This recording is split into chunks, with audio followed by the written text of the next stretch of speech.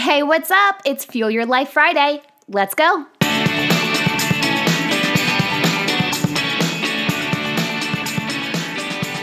Friday, friends. It's really been a challenging couple of weeks for most of the world. COVID-19 has taken the lives of thousands while also impacting the economy in big ways.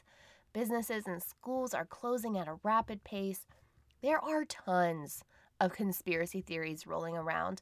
Lots of people who are stockpiling supplies. Some are in a mode of panic, while others tend to think that this is all kind of overblown. No matter where you stand, I think we can all agree that it's affecting us on some level.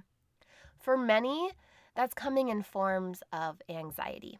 Anxiety from lack of money, anxiety from not having enough supplies, social distancing anxiety, trying to work from home while your kids are home, anxiety from stress or fear.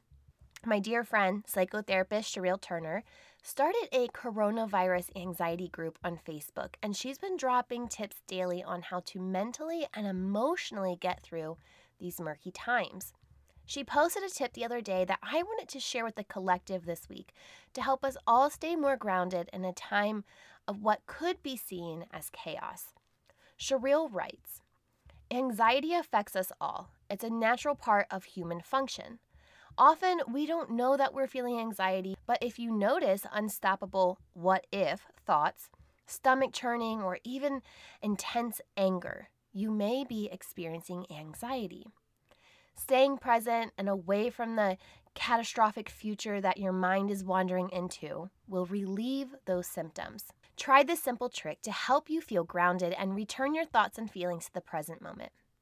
Number 1, notice 5 things that you can hear. Then, notice 4 things that you can smell. Notice 3 things that you can feel.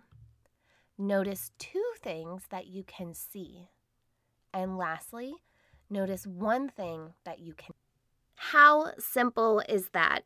Grounding yourself comes in many forms, but it's important to remember that no matter what is happening in our external world, you are in control of your body and mind.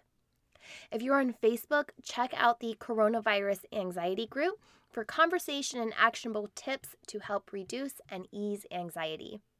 I'd love for you to reach out to me and let me know how I can aid you during the pandemic, or let me know what you're doing to stay calm and grounded.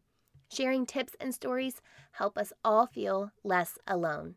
If you enjoyed today's episode, share it with a friend or screenshot that you're listening, post it on social media, tag me in it. I'm everywhere at MindBizLife.